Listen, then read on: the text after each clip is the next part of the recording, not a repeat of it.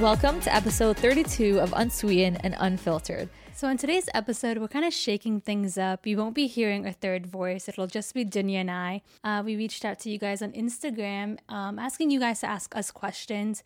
And you guys really did. And the questions were pretty interesting. So I can't wait to hear what other people have to say. I mean, we've had a question about like, how do you feel about a guy wanting to do everything 50-50 when it comes to like finances, paying bills, finances? I know that's like a really tricky subject because everybody has their own take on that. I'm so glad you guys didn't hold back when it came to questions. The last time we did an episode like this was back in June. And I feel like we've been through so much since then that it's nice to kind of like recalibrate and then also give our new followers a chance to know Dunya and I more. And kind of our thought process. Because like, if you listen to the other two introduction episodes, you guys would know us. Like this one, we're more so like diving into the questions and you guys get to see how we think of certain things. Right. Like there was a question about like, what do we say to those who ask us, why don't you wear the hijab?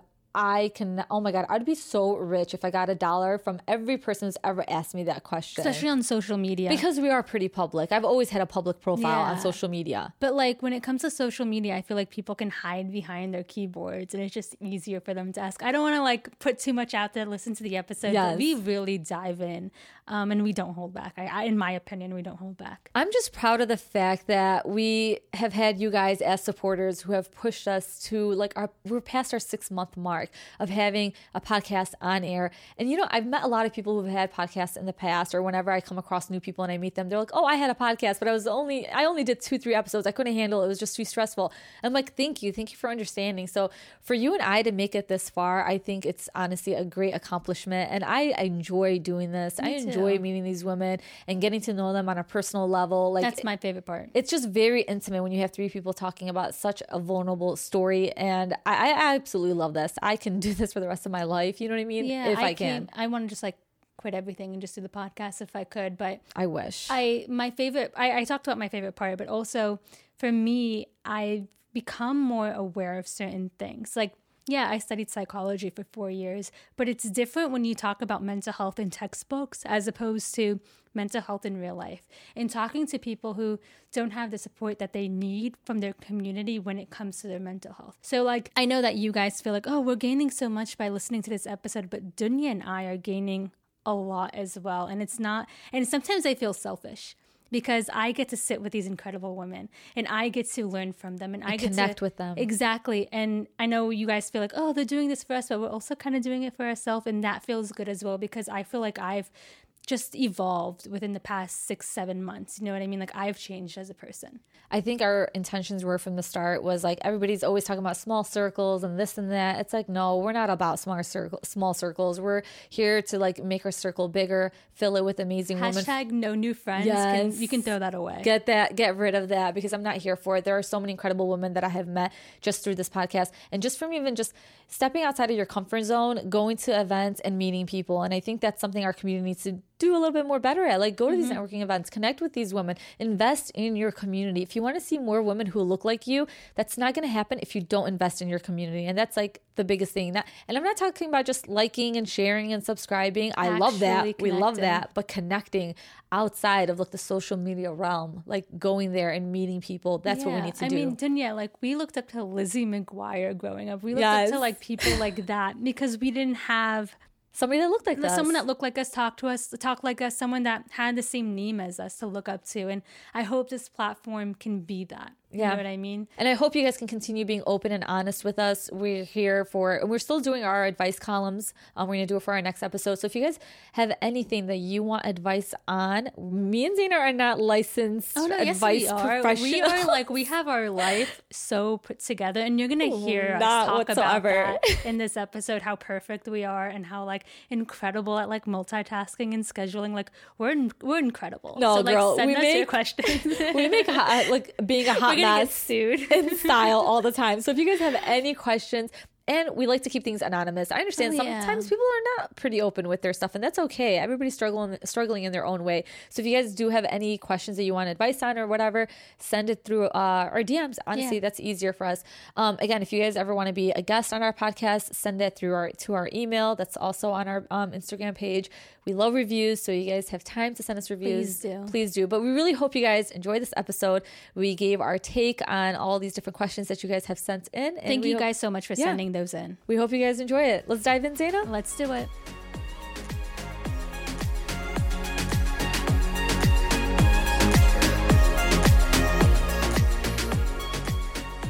I cannot believe we passed our 6-month mark of being on air. I feel like it's, when they say time flies when you're having fun, I genuinely feel that way. I feel like our podcast is like about to hit the 1-year mark, and it just felt like yesterday we started this whole entire thing. We were brainstorming. We're like, what are we doing with this? What are we going to do with this platform? And mashallah, look where we have gone. Like, we have reached a point where we have sat with such incredible women and shared so many inspiring stories from each one. And I've learned so much from every episode. It's so crazy because when you hear moms talk about their kids, like, oh my God, I can't believe how big he's gotten. Like, no, like, we can't believe how big this podcast has gotten, because you see it from like before conception, like just the idea of birthing the podcast and then having the podcast here and then seeing how it's gone through the past 6 months and how it's evolved. Honestly, I feel like a proud parent. And I know this sounds cliche, but I was always the type to be hesitant to go after anything. And then when you see that you and I have absolutely no experience in podcasting and we've gone this far, it makes me believe like you are capable of doing anything. And I said this in a post the other day in a snap, because I was just in my feels, in my moment and everything. I was like, if you're sitting on some sort of talent, I don't care what it is, if you're a writer, if you're just anything, do it. Go after it. Like, why are you so nervous? What are you scared of? What people are going to think? We've gotten some feedback and we've grown from that feedback. And I think at the beginning when we received that feedback, we took it as criticism, not really constructive criticism. But I think it was those comments that really pushed us to achieve what we've achieved so far. And like I said, I'm really happy that we took that jump. I think I was as hesitant as you are, because it is a public project. If it fails publicly. Everyone will see that you weren't successful at something. But I think we need to stop thinking about what other people think of our failures. And if we fail, we learn something from that. You know what I mean? We've gained something from that. I've always learned so much from my failures, but I was always that behind the scenes person. Like anytime anybody asked me to work on something with them, I was always behind the scenes. So for us both to take this step where we're in the public eye and it's you and I holding the mic, it is kind of a little bit nerve-wracking. But at the end of the day, this is something that I love doing, and I think I'll continue doing it. You too, Zaina. And like I said, we have just so much more in store for you guys. And it's now become bigger than a podcast. We've also have a book club too, which is awesome. And I feel like I want us to all engage in different ways. And we've also been going to networking events. It's like, who are we? You know what I mean? I'm saying we're taking this podcast outside of my spare bedroom and into the world. And I think that's awesome. Like, it's not just Dunya and I sitting behind a mic, behind a laptop, talking to each other. No, we're reaching out to people. We're meeting new people. We're experiencing new things. And that's my favorite part of this whole experience is, one, putting myself in situations that I've never imagined myself being in. Like, sometimes I'll be somewhere and I'm like, how did I get here? And then it's meeting people that you followed on Instagram for so long, since the beginning of the platform, and having an actual one-on-one conversation, what feels like a one-on-one conversation with them. I mean, that's my favorite part. And at the end of the day, I think anybody that's going into anything just wants the support of their community. And mashallah and alhamdulillah, we've had that support from you guys, but we hope to continue gaining that support. And like I said, the best way is just simply listening to our podcast, just listening, sharing our podcast with your family and friends. Sometimes sharing doesn't always mean like sharing it on Instagram, just a word of mouth really helps. And that's a lot of people that come up to us like, oh, my friend was talking about you guys the other day. And I was like, let me check you guys out. To me, that's like a big deal. You know what I mean? Yeah. So when someone comes up to me and they're like, oh my God, I love your podcast, I do not know how to act. So if you've ever come up to me and I'm like awkward, it's just because I'm just an awkward person. Like, I'm like, oh my God, thank you. But then it's like because you're humble. You want to humble yourself. Like, oh yeah, my podcast. Like, with the hair flip. Exactly. And that's at the end of the day, we really, really genuinely love and appreciate every single one of you guys. And we really want to thank you guys for supporting us. Like I said, just make sure you guys always just listen to us, share us, and just like, give us a review too, honestly. Absolutely. That really, really helps us get across to other people too. That's the most important thing. So for this episode, we decided to ask you guys to ask us any questions that you guys have. And it wasn't more so specific to just our lives or anything like that or about us. I think we've had already 2 introduction episodes about us. These questions were more so about like actual genuine topics, and they want our feedback on it. And they're pretty interesting topics. Yeah. Do you want to dive into the first one? Yes. So the first one is, what do we say to those who ask why we don't wear the hijab? And I feel like this was something, especially at the beginning, we received so many comments under our picture like, sis, where's the hijab? And I hate that, sis. No, oh my God. I'm not your sister. Sorry. Yes. So we don't have problems with people asking if it's a genuine question, if it's out of genuine curiosity. And we've talked about this before. It's not what someone asks, it's how they ask it. If you're coming off as rude or entitled or, I'm looking down at you because you don't wear the hijab, you're not going to get an answer out of us. And I remember the instance once, Zaina, in the past where I believe there was like this huge platform. They posted us. It was you and I. It was a picture of us. And there was this guy. I remember him. He was in my DMs and everything like that. And the only reason why I remember is because he was consistently in my DMs. And every girl knows that type of guy. You know what I mean? Obviously, I ignored him. But when it came to this platform and this person shared our picture, the person that was in our DMs right away bluntly went underneath the picture and asked, but where are their hijabs? And of course, I'm petty. I went ahead and mentioned or commented back to him. And I was like, the same place where you left your manners at. And this goes hand in hand. Response. Because it goes hand in hand with what you said, Zaina. Like, if I'm consistently asking myself this question every single day, when am I going to wear the hijab? I have absolutely no issues with somebody asking me that question either. But if it comes from a genuine, well-intentioned, you know what I mean? Place, like, yeah, place where they actually care about it and they're just genuinely asking like, what's stopping you from wearing it? Exactly. And I want to put like a little PSA out there for everyone who is thinking of leaving comments like that. I'm not going to wear the hijab because you leave that type of comment under my photo. Like, it's not going to encourage me. No. And it's, instead of trying to make me feel guilty about not wearing, because I know I should be wearing, it's something that I'm dealing with. It's something that I'm battling internally. But instead of making me feel guilty about that, show me why I should wear it. Encourage me. Be that support that I need, that guidance that I need. But when you fill it with negativity, it's not what I need right now. Cici Alia's episode, which was episode 31. Obviously, she's much more eloquent than you and I, how we like talk about it, because I guess she is a hijabi and she's dealt with that struggle. And she was at one point a non-hijabi, and then she transitioned to becoming a hijabi, and a hijabi who struggled with the hijab as well. So please listen to that episode, because she really, just gives you that insight of what she is dealing with and everything like that. And I just feel like, for me, Zaina, I'm slowly transitioning into that. I don't know. I'm not that type of person that's just going to wake up one day and just like wear it, but I am slowly transitioning. And what I mean by that is the way I dress. I'm trying to dress better. I'm trying to wear looser clothing. You know what I mean? Like, just it's not hiding underneath huge, big clothes or anything like that, but dressing a little bit modestly, a little bit looser, you know what I mean? Where people can't see the silhouette of your body and all that good stuff. And I think that's going to make it easier for you. That whole process of slowly transitioning from short sleeve to 3/4 to long sleeve. And then once you do decide that last moment to put the hijab on, it's just going to be easier. And I'm so grateful that Alia did come on. And I know I talked about meeting these incredible ladies, and Alia is definitely one of them, because what I've learned from recording her episode and posting it is that Dunya and I and Alia, we're not the only ones dealing with this. This is something that so many women are dealing with, whether you don't wear the hijab, whether you're wearing it, whether you've taken it off. This is something that all of us are battling. And it's nice. I know this is so weird to say, but it's comforting to know that you're not the only one going through something. Especially something that serious, you know what I mean? Because it is part of our faith. And I truly believe it's in the Quran. I know some people may beg to differ, but this is something that I think about all the time. And I think because we've also reached a certain age, you know what I mean? We're not as young anymore as we thought we were, you know what I mean? I hit the 30-year mark. It's like, so when will I ever decide to wear it?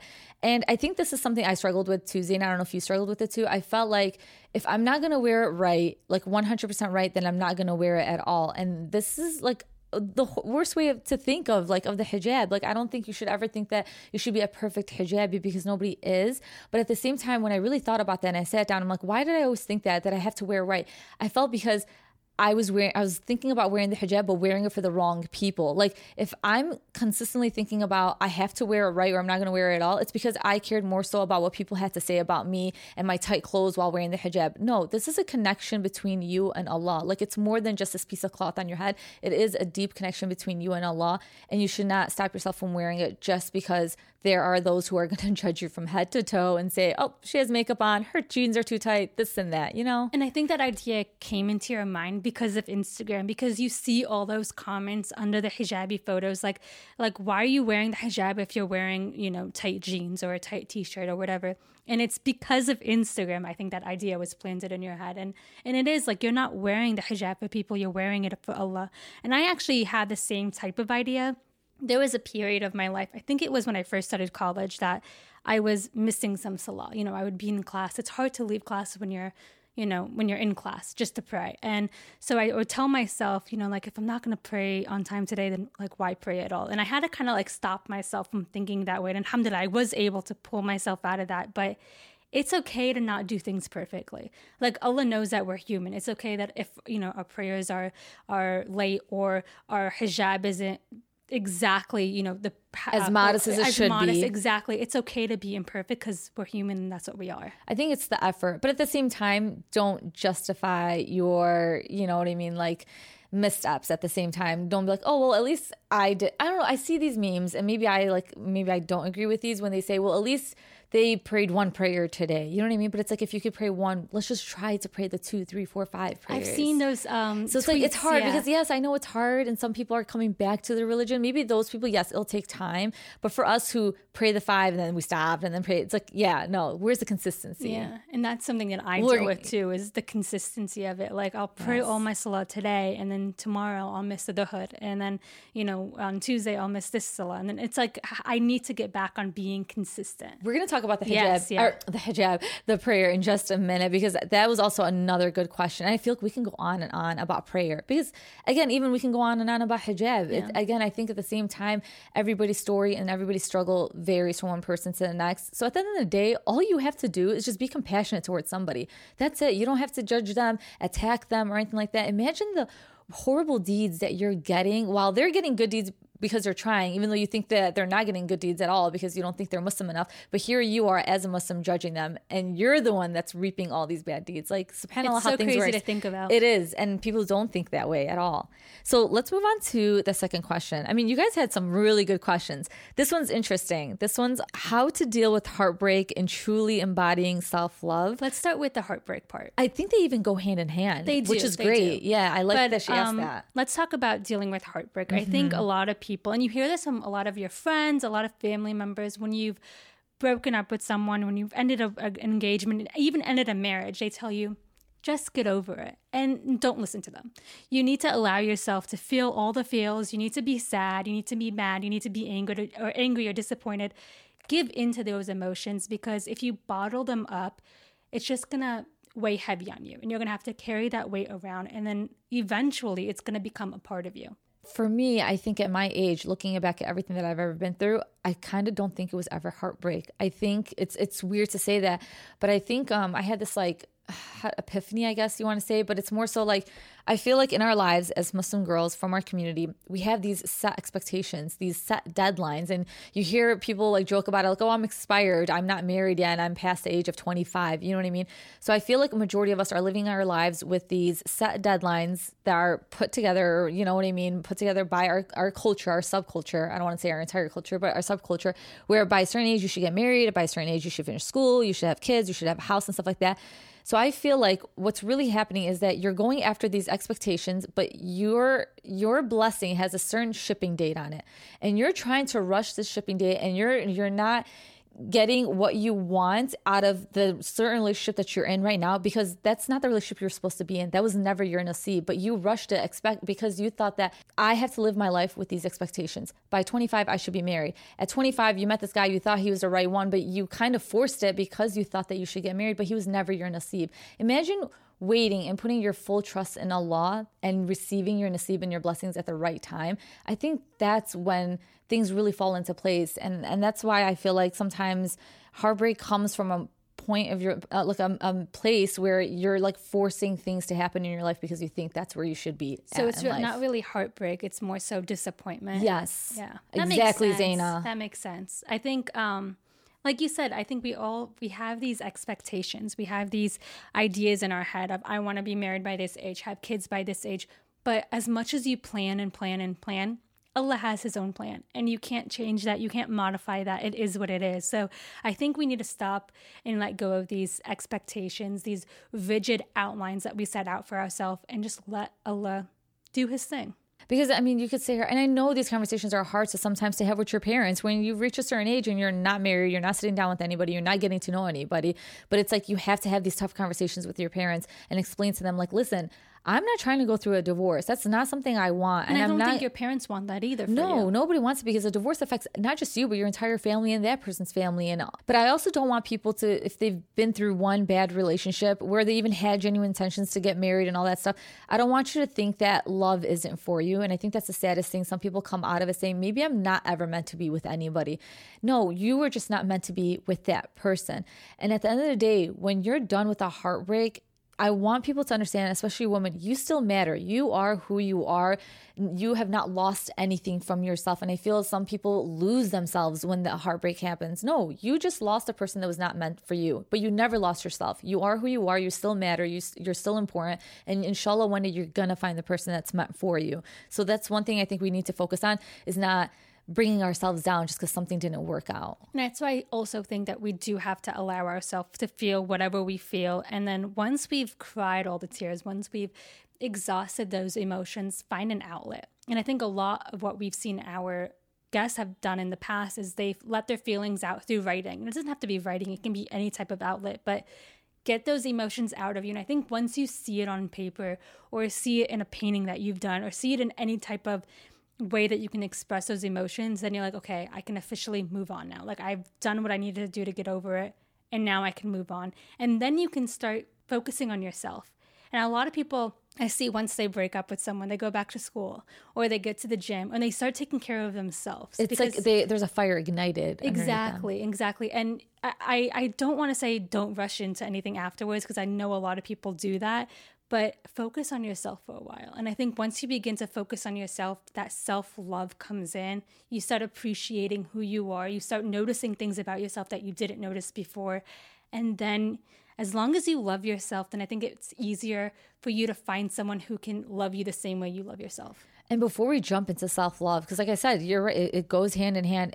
I think us women, we ignore red flags all the time because, again, we're so set on these expectations and I just want to get married. But, he's not good with this. He did this. He talked bad to me this way. But it's okay. Things will change after we get married. Zaina, can you please explain? I'm like shaking my head at that. Like, I've heard that so many times. Like, oh, he's just stressed out because the wedding's coming up. Oh, work is really hard right now. Don't make excuses for him. Talk to him about anything that you're concerned with, because this is something that I dealt with too. The wedding time is a very stressful time. And I remember calling up my fiance at the time, and my husband now, and saying like, hey, like what's up? And he's like, I'm just so stressed. And then like he let go of the things that he was carrying around on his shoulder. And once you guys can talk things out, it makes the relationship so much better. But if you're ignoring those red flags, he's going to think you're fine with it. Yeah, exactly. And it's going to change. It's going to just become a ripple effect where it gets worse and worse. I'm telling you guys, red flags do not magically disappear on their own. They do not go away on their own. These are things that need to be addressed. And we're speaking from experience. Like, this is something you definitely have to sit down with your partner, your significant other, and discuss and like, hey, I don't like the way you're talking to me. I understand you're stressed, but there should be a level of respect still. You know what I mean? Or, you know what, like, our financials are not that great. Like, can you like talk to me about this? Like, you're like leaving me in the dark with a lot of things, which again, we're going to talk a little bit later in the episode.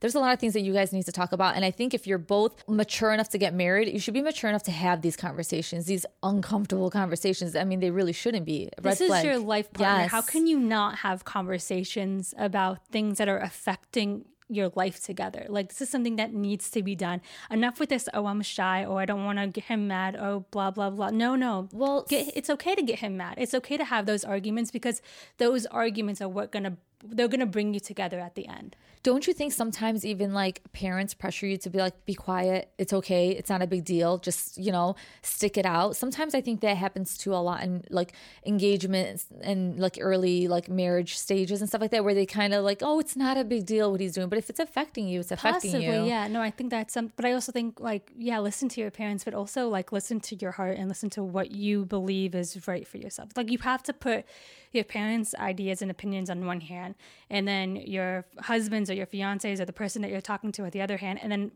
weigh them out and then put yourself in the center and say like, what do I need to do to find my happiness? And I know we always want to please our parents, we always want to please our spouse, but like we need to focus on pleasing ourselves sometimes. Yeah, and like to transition to self-love, I think sometimes we're being our culture kind of focuses so much more on the marriage aspect that they forget to teach us self-love. Like, how do you love yourself first? How do you feel whole before entering a marriage? Like, because I don't know about you, when I was younger, anytime I wanted to do anything, my mom would say, until you get married, then you can do whatever you want. Why? Just because now what? I'm going to have like another parent guardian? Is that what he's supposed to be to me? No, he's supposed to be my partner, not somebody that controls me or is like a father figure. You know what I mean? Yeah. But it was always like that. It's like, teach me to be a woman on my own and do things on my own and to be independent on my own, so that if anything were to happen with our marriage and it ends badly, I can still stand on my own and I'm okay. You know what I mean? Something that I constantly think about is something that Dunya said a few episodes ago, that yes, so marriage is half of your deen, but marriage isn't half of who you are. You said something like that, right? Yeah. And that is in itself should be like painted on every billboard. Like just everyone should know that, because you being married isn't like, oh, that's my identity. It doesn't complete who you are.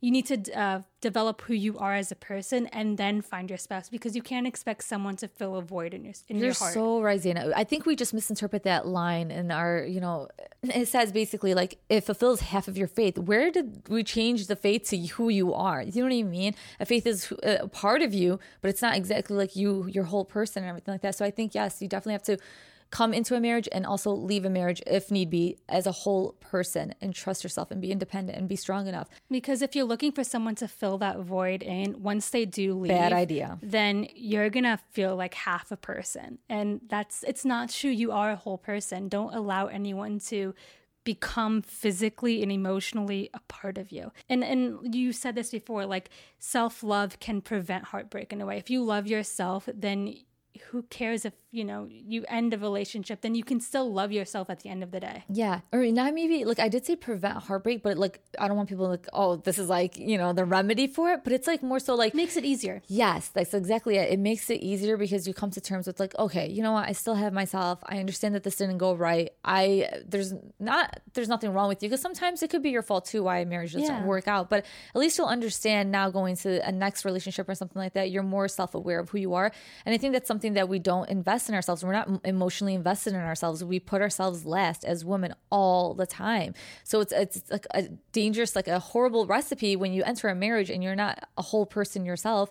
And here you are expecting this guy to fill the void, like your void, your emptiness. And it's like, why are you going to put all that pressure on this guy too as well? He didn't sign up for that. He wasn't supposed to be here and fill you up and make you a happy person. You should be happy on your own. For me, self-love, we talked about this in another episode with Sahar Shafi, and it was a really good episode. But there's surface level self-love, and then there's that deep self-love. So surface level is more like getting a facial, going to the gym, having a girls' night out. But then there's also deeper self-love, like where you actually maybe pray, you talk to God, you really like come in tune with who you are and all that good stuff. So I think our generation is going to be the generation that teaches our daughters that they don't need a man to be full and to be complete and to be whole. Yes, exactly. And that's what I'm really proud of our generation for already starting that. Like I see the little girls on Instagram and they're just like fierce. They have their personality already. And I love it. I love when we can teach our girls that like, it's okay to be who you are. You don't need to be timid or shy or whatever to find someone. You know what I mean? This next question is super interesting. I'm curious to see what you have to say about this. So the question is, should men provide for us women, or should things be 50-50? I feel like people get really riled up when it comes to this because everybody has their personal opinion. Honestly, yes. My household, between my husband and I, it's not 50-50. So what is it exactly? Well, not exactly, but like generally. It's hard to say.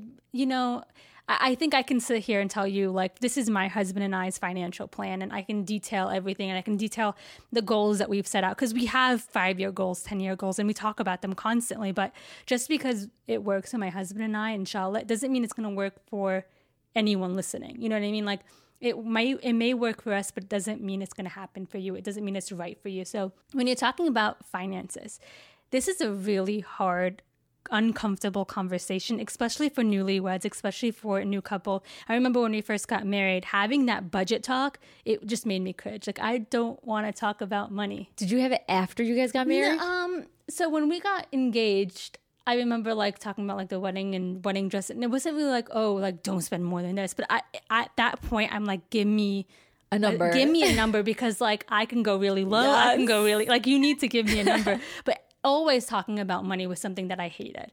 And it wasn't until we sat down and we came back from our honeymoon and we were looking at like groceries and electricity. I never had to pay I never had to think about this stuff, that I realized how important that conversation was. This is supposed to be your partner. This is supposed to be someone that inshallah you're with for the rest of your life. How can you not talk about something that, I hate to say it, but money controls us. Like, whether you have a lot of it or whether you have a little bit of it, it does control us and it does pull us in different directions. And being on the same page when it comes to money with your spouse is so crucial. Like, it's crucial. It can make or break a relationship. It is. There was something I read online. It was a man is a guardian. This is obviously from our religion, from Islam. It says a man is a guardian of his family and he is responsible for them. A woman is a guardian of her husband's home and his children, and she is responsible for them. So clearly there are expectations and certain rights that come with a man, come with a woman in our religion. And we know this, and we see how our parents were raised and everything like that. And I also highly recommend, a friend sent this to me, but you should listen to The Rights and Responsibilities of Marriage by Hamza Yusuf. He really breaks it down, and it's super interesting to listen to. Well, it's really, really good, actually. Is that on YouTube? Spotify, like one of those, it's like an audio, you can listen to it. Yeah, if you guys have Spotify, go ahead and listen to it there. And it's Hamza Yusuf. I'm pretty sure he has some stuff on YouTube. Yeah. Like, you could easily find it. But I do believe that one of the main reasons of divorce is due to financial situations, financial reasons, and all that stuff. We go into these marriages, these serious marriages, without talking about money. And yes, I understand there is that underlying uncomfortableness, like to ask him, like, how much are you making and stuff like that. It almost makes you sound like you're needy, but really that's not your intention. Or you're just marrying for the money. Or you're marrying for the money. Oh my God, that's like the worst thing ever. But you're right. It has to be a conversation that's had. And let's say I have an expectation where I don't want to work. I don't want to go to work 9 to 5, Monday through Friday. Like, that's not something I want to do. But because I never had that conversation with my fiance or my husband, he doesn't know that. So he's expecting me. You know what I mean? These are the type of conversations. Mm-hmm. And if you do want to be a stay-at-home mom and you do want to be a stay-at-home wife, you still have to have the conversation of money. Do you know what I mean? Stop acting like you're going to be this perfect spouse and blah, blah, blah, and you're hiding all these demands that you have because you don't want to be difficult at the beginning. It's much, much more difficult to tell him exactly what you wanted after the marriage. It's like, whoa, that's not okay. You know what I mean? You have to explain your thoughts. If you're the type that doesn't want to work, you have to let him know from the start. Yeah. If you're the type that wants to work, but at the same time, you're not trying to pay these big bills just because you're working, have this conversation. And I know there are these guys, especially in our culture, which is amazing. They want to provide for the woman. They'll tell you, I got you 100%. Anything you want, I will be there to provide for you.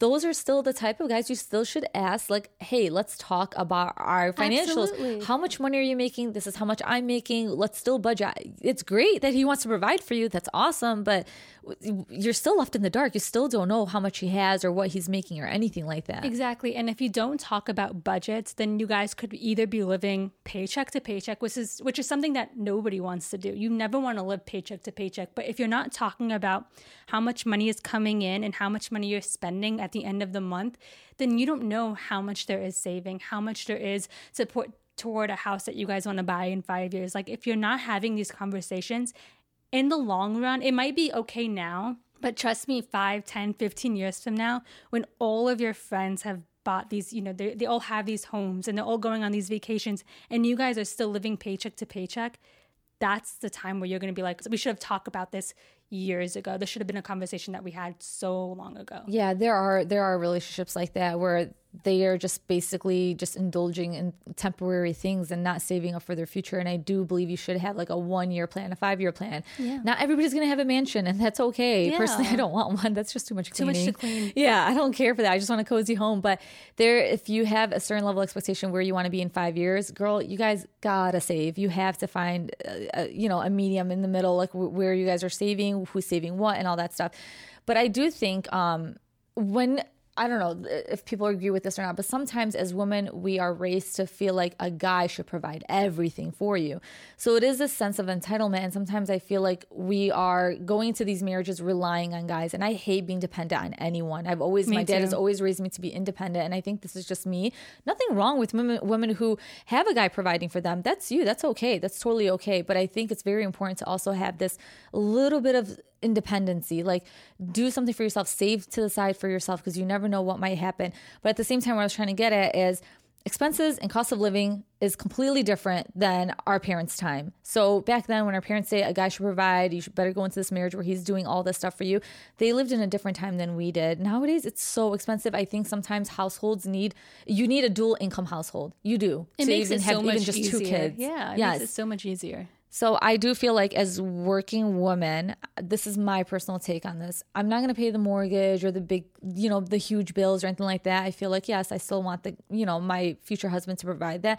But there are moments where you're going to have to help him with gaps and fill in some certain things. Or you're going to be the type that's really petty, that's not going to even go run to the grocery store because you think he should provide groceries as well. You know what I mean? Yeah. How do you feel about that? Like, do you still do little things here and there? Absolutely. Yeah. Absolutely. And it's not like, oh, I paid for this today and you owe me. No. It's like I said, it's a partnership. Yes. Think of marriage as like one big collaboration, but it's a collaboration that lasts for life. Mm-hmm. Like you never want to be like taking points off. You know what I mean? Like, oh, well, I paid for this, and so next time you should pay for that. No. It's one.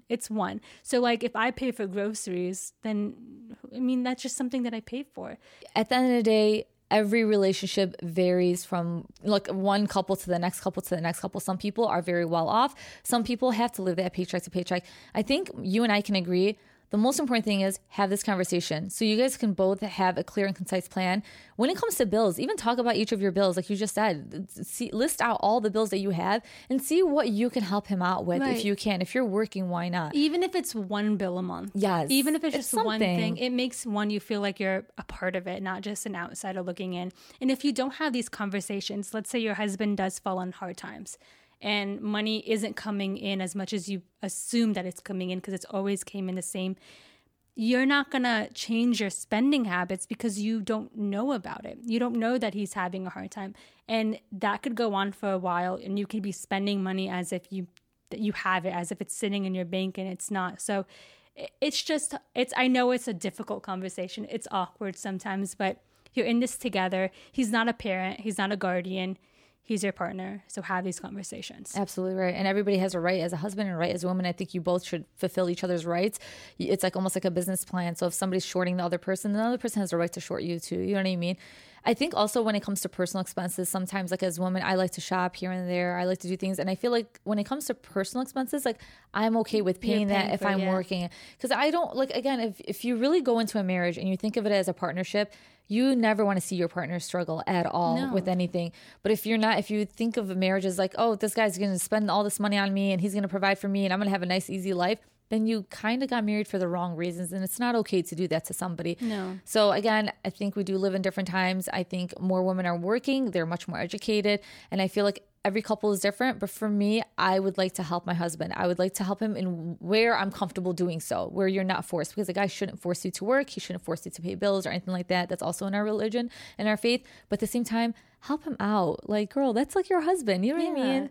But if somebody wants 50-50, then let him know from the start, like, no, that's not going to fly with me. Mentioned from the very beginning. Very beginning, guys. You could tell right away, like, what kind of relationship this is going to be money-wise. Because he could be making 100 times more than you. Like, I don't agree with the guy that's making 100 times more than you, but he still wants 50-50. Yeah, that's ridiculous. That's a little... No, you can't do that. Yeah, come on. Like, you know what I mean? That's why you have to have this conversation. It has to be had. Like, point blank, that's the end. Like it has to be had. Talk to your husband. How about our next question, which we kind of almost touched upon in the beginning of the episode? Difficulty praying. We've all been there. I'm still there. I don't know about you, Zaina. How do you feel about that?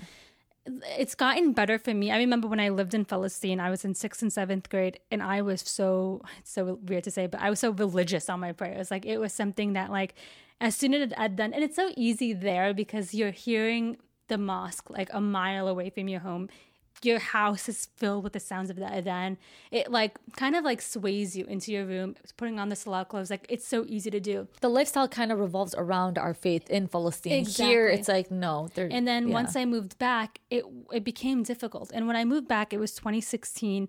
I didn't have these apps on my phone to constantly remind me to pray. I didn't have what I have now that motivates me. And so it did become a lot harder.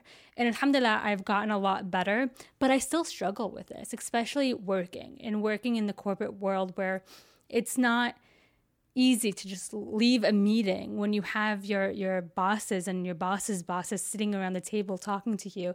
It's really weird to say, hey, hold on 1 second, and I have to go pray. And they're looking at you like, what the hell?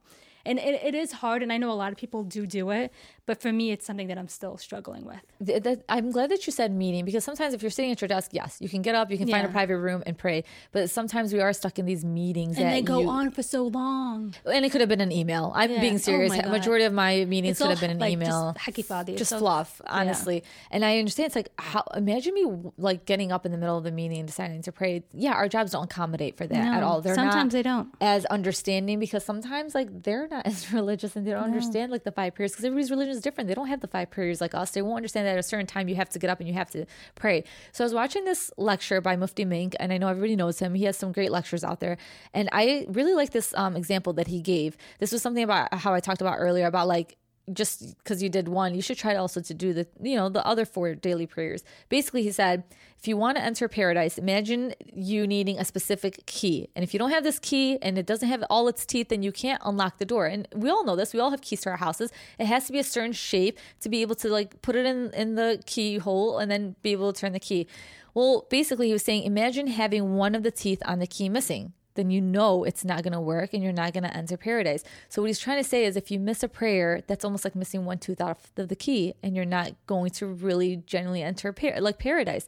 So it kind of makes you put things into perspective, like, dang, like just because I was missing Fajr every single day for the rest of my life, but I made all the other prayers, like that was the one thing that was going to stop me from going to Jannah. Like, it's a scary thing to think about. If you put that emphasis on it, that's the motivation we need. Like, I thought of it as like missing a prayer is like missing the train. Mm-hmm. It won't take you to where you want to go because you're not doing it. It's not going to push you. Like, you have all these goals, you have all these things that you want, but if you're not praying, you're not going to be able to achieve that, because Allah's not going to award you with something when you're not giving him anything in return. You guys have to really realize Allah's only asking us for 5 daily prayers. And when I'm saying this, trust me, I'm not somebody that's praying all these on time. I'm literally saying this to really like allow it motivate to hit yourself, me and motivate me too.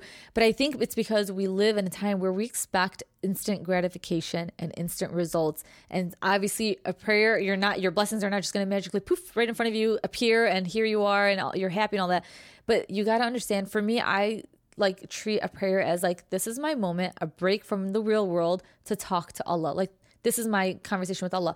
So this is another way to think about it. Imagine like all these doctor's appointments you rush to and you make sure you make it on time. Imagine all these other like rushing to work, like you said, Zaina, catching that train. Imagine God making an appointment with you at a certain time each day, 5 times a day, and you're telling him, no, I'm not coming. Because here is Allah making an appointment with you every day and you're saying, no, I'm good, maybe next time. But you can go to your doctor's appointments. You can go to work. You can go to school. You can go even to your friends' houses on time and everything. But for God, you're literally saying with your actions, speak louder than the words that you're saying, I'm not coming. Imagine you made an appointment with your nail technician, and then every time you made that appointment, you didn't show up. Honestly, she'd put you on a block list. Yes. Like, I'm not taking you anymore. Like, that's it. Yeah. And it's not Allah moving away from you. It's you moving away from Allah. And it was hard for me to ever understand this, but prayers, they don't benefit Allah. They benefit you. It's all about you. Allah does not need any of our good deeds or anything that we do or whatever.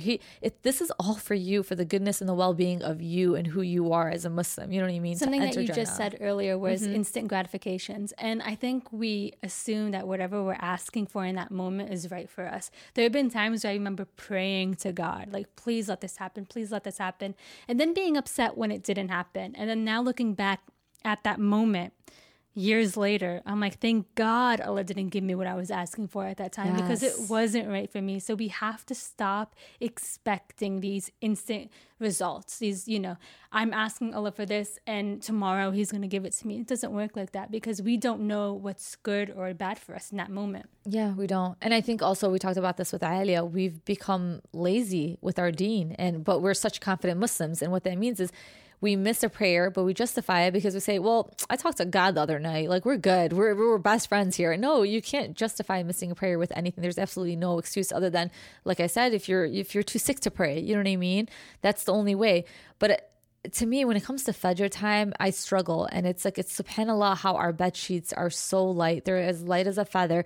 But when the shaitan is able to convince you to not pray Fajr, those same bed sheets become as heavy as bricks. Isn't it crazy how everything just is like, these are the same bed sheets that when you wake up in the morning to work, you can easily flick them off of you. But why, when it comes to Fajr, it's like, no, I'm good. Like I can't even move. It's like sleep paralysis. Like, I'm frozen. Do you ever feel that? Oh no, 100%. And we talked about this a little, like you said, in Alia's episode, when it came to the term modern Muslim and how big of an oxymoron that term is, because it's not real. You can't take the words of Allah and then mold them to fit your specific lifestyle. Like, that's not what Islam is. That might be what other religions have become, but that's not what Islam is. And that's what makes Islam. It's the words that Allah wrote down centuries ago. And who are we as millennials to come and be like, no, I want to change this. Oh no, I have to do this at the specific time. I can't, we can't do that. And it's so crazy because you look at what Allah's asking us. He's asking us for 5 prayers. That's, let's say, 10 minutes out of your day. That's nothing. So we always talk about, like, Allah doesn't give you more than you can. He gives you enough where it's not burdensome. And it also happens, this also relates to prayers too. I know we talk about hardships and stuff like that, but it also comes back to prayers too. If you wanted to burden us and make it really extremely hard, it would have been 50 or 100 daily prayers. You know what I mean? This is only 5. So if Allah knows his creations the best, and if he knows that his creations can handle 5 daily prayers, he's giving us 5 daily prayers. If he knew that we can handle more, he would have given us more. But he's saying you can handle 5 daily prayers, and we're saying, no, you don't know us. I can't do this. Like, you're literally in your mind with your actions. Also, you're having these conversations with God. It's like this push and pull, and it's you have to really think about stuff like this. I kind of went in a rabbit hole, and I was watching all these lectures, and I love watching lectures on YouTube. Honestly, sometimes they're really great to help you recalibrate.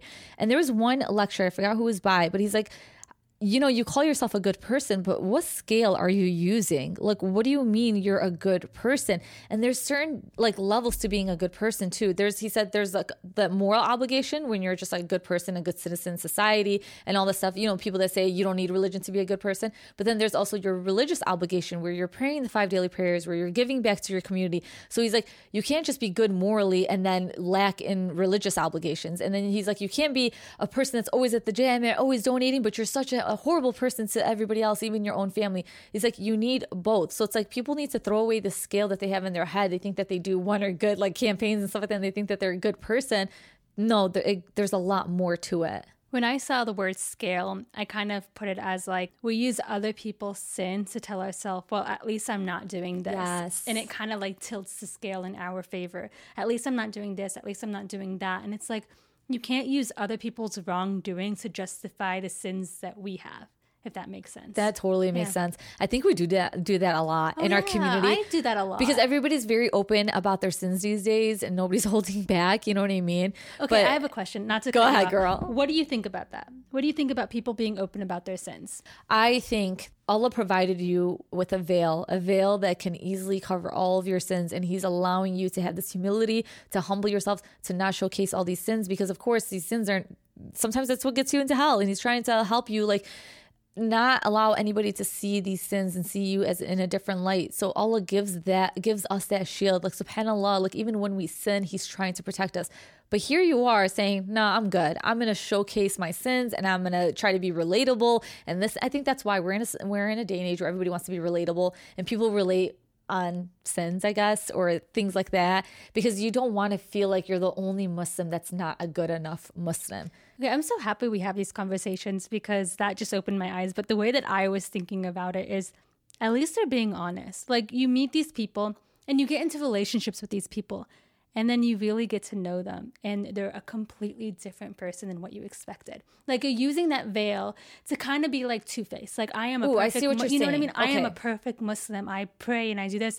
But behind closed doors, I'm drinking, I'm doing this, I'm doing that. Like, I'd rather know up front what kind of person you are before I don't dive. know. That's hard. You know what I mean? That's what I'm saying. That's why I wanted That's to hard ask. because Allah wants you to veil, like cover up your sins. How about this? Don't be a hypocrite. Don't say you're a good Muslim, but then behind the scenes you're doing this. Yeah, but at the same time, if you're not a good person, Don't promote. don't promote it. Like, you know what I mean? Don't promote it. It's just like, damn, just live your life without, the world does not need to know everything that you're doing. But at the same time, yes, look, oh my God, that's the worst thing to be, is a hypocrite. And it says in our religion over and over and over again, do not be a hypocrite.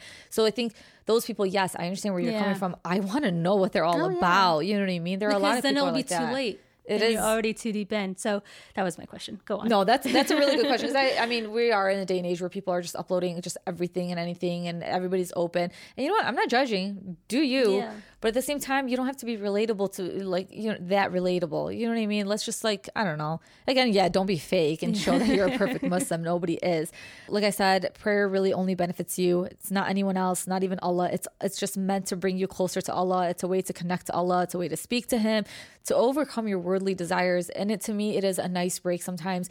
And I know, like, people are promoting meditation. I think that's also so great too, because I think it goes hand in hand with prayer. But it's like this sense of relief where you get to relax and just block out everything. Yeah. You know what I mean? That's the same thing with meditation. And that's how prayer is. You just get to block out for 5 minutes of your day, block out everything. And when you do the prayer the right way, where you're actually like, what is it, khushu', where you're really focused, I think that's when you really benefit from prayer. I think the reason why we skip it is because we're not doing it the right way. And I think when it comes to advice on how to stay on top of your salah, one, plan your day around your salah, not the other way around. You know what I mean? If you do have a meeting at 2 p.m., text your boss and tell her you're going to be 5-10 minutes late, or pray your apps. Like, I have, You love your apps. I love my apps because they'll send me a notification, and I'm Great. on my phone 24/7. Like, honestly, Same. It's hard to ignore those notifications when you're trying to pray. You know what I mean? Like, if you want to pray and then you see that notification that, okay, it's the hood, get up and salli. Okay,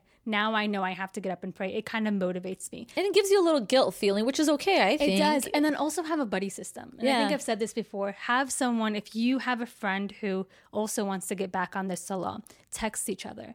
Be like, hey, have you prayed, the Fajr yet? Hey, have you prayed the Asr yet? And once you have that, someone to hold you accountable for, it kind of pushes you even further. Also, when it comes to marriages, sometimes you go in a marriage and you realize your spouse is not somebody that's devoted to prayer. Don't judge them on that. Maybe they grew up in a household where it was not promoted as much or anything like that. Or maybe, it's just not something they've ever done.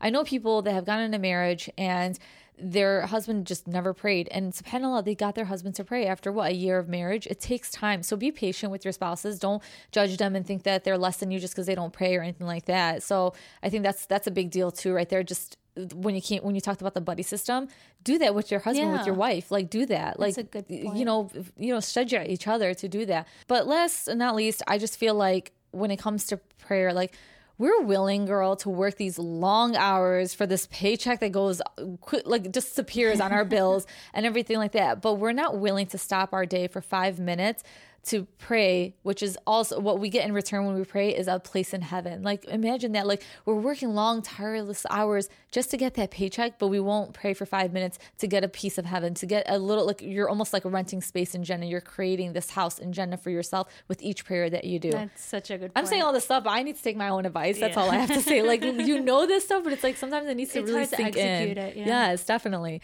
So let's move on to the last and final question. How do you maintain relationships juggling social media and work life? I wish What did I write? It's a constant struggle. Like, no, I wish I had like a calculated answer for this. I wish I could tell you guys, it's easy, do this, and that, but I don't. it doesn't exist. And this is something that we're dealing with, Dunya. And how many weekends do we let pass by us where we don't see family, where we don't see friends, where we're so focused on, and I love this podcast and I'm not trying but to I wrote that. Yeah. Yeah, I love this podcast. I love what we're doing. But it is a lot of work. And I mean, I went 7 months without seeing my brothers because I didn't want to miss a weekend of not recording. It is tough, but I think we have to look at it like a pie chart. right? Yes. We have, and let's split it into three. We have one side that's for work, we have one side that's for family, and the last side is for friends. And I think we have to constantly reevaluate that pie chart.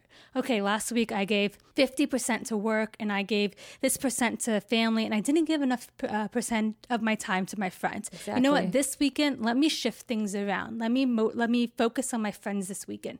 And that pie chart is not going to always be the same.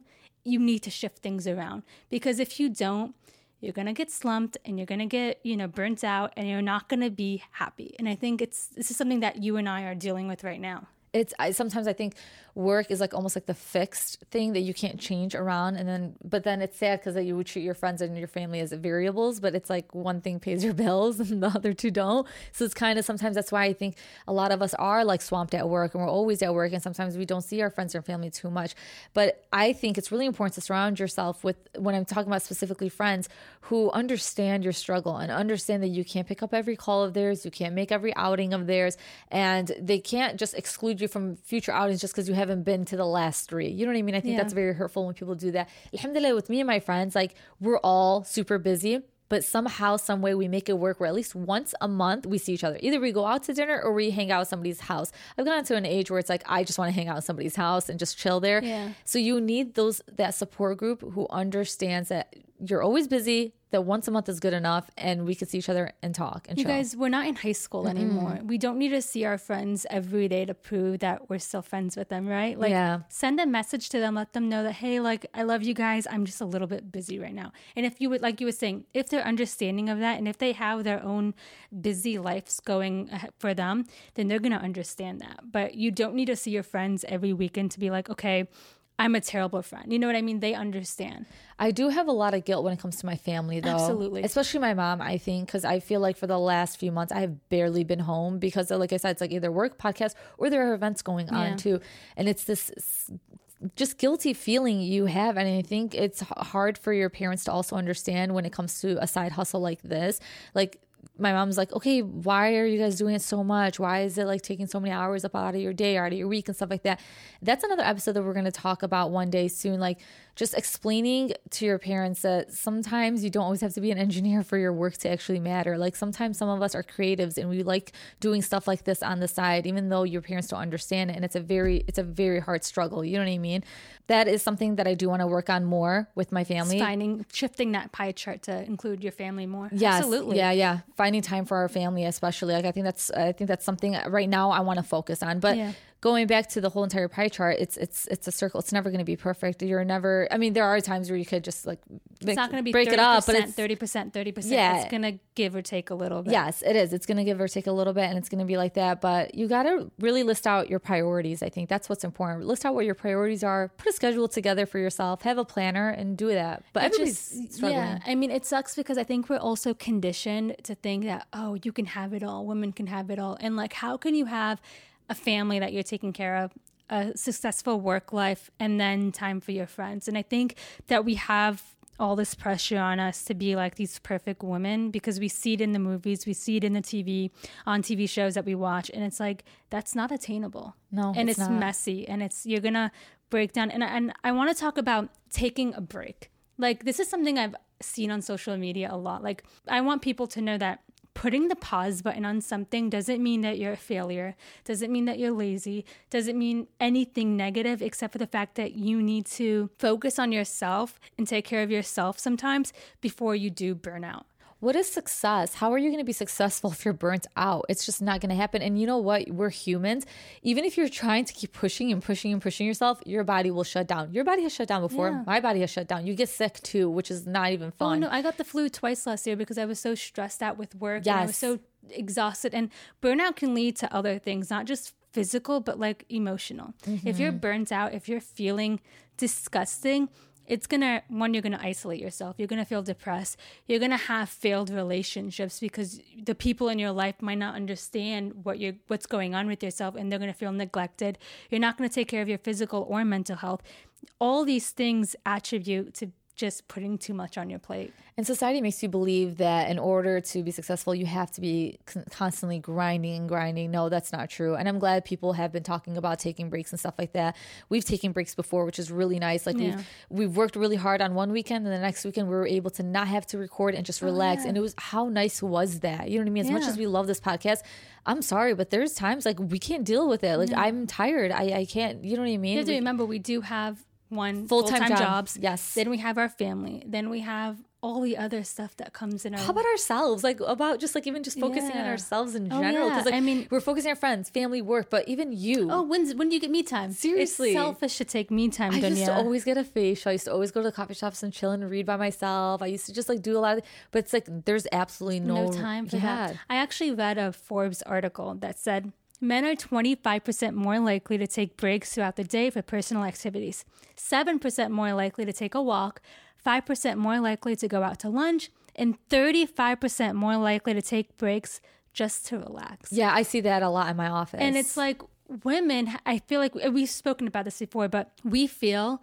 that we have to push ourselves 10 times harder. We have to work 10 times harder. We have to be more present because we feel like we're still fighting for a seat at the table. And that's not the case. You're right, because I see the guys in my office, they're just chilling, talking about their week and stuff like that. Here I am stressing over like a project. I've been at my job for 19 months, never once took a lunch break. You don't? Ever. No, girl, I still take a lunch break. I'll eat my lunch at my desk as I'm working. Oh, okay. So I do this, which is probably like against company rules. I take an actual lunch break where I'll go grab coffee and I'll chill and do some work.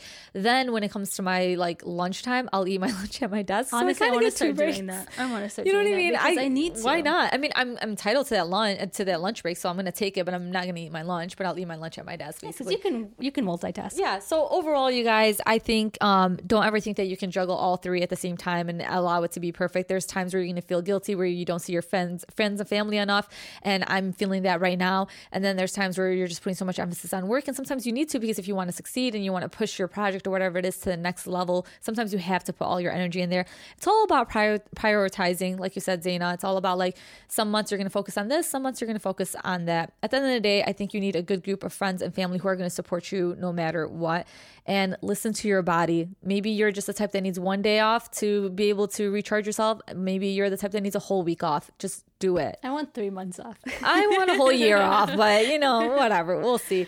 But I really hope you guys enjoyed this episode. Zaina and I like to sometimes come on here solo just to talk, connect with you guys again.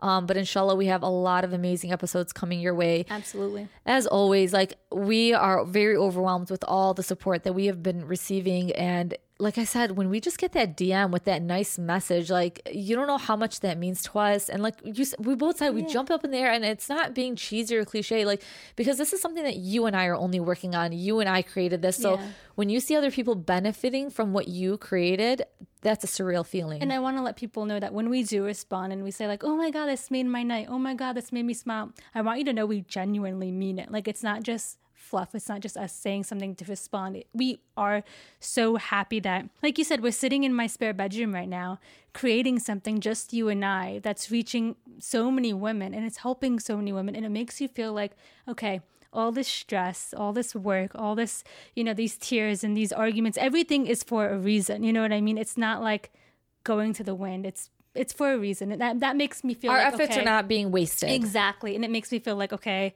it's worth it. Yeah. And I really hope that you guys continue listening to us, continue giving us feedback, continue giving us reviews. Because like I said, reviews really, really matter. Like, I cannot stress that enough. But I mean, mashallah, we've have over 250 reviews. That's awesome. Thank you guys so much. 250 people decided to just come on there, either give us a 5-star or just like literally write a sweet love. I do. I feel like, and that's the thing, like sometimes it's like easy to think, oh, our community's not supportive and stuff like that. Yeah, that does exist. But then there's also that big chunk of our community where it's like, no, I want to see others that look like me. And I want to focus on those people. Yeah, I want to focus on those people. I want to work well with those people. But yeah, I hope to see you guys at future networking events, Zaina and I, and we hope to just, keep doing this. Thank you guys so much for listening, and we'll see you next week. Bye.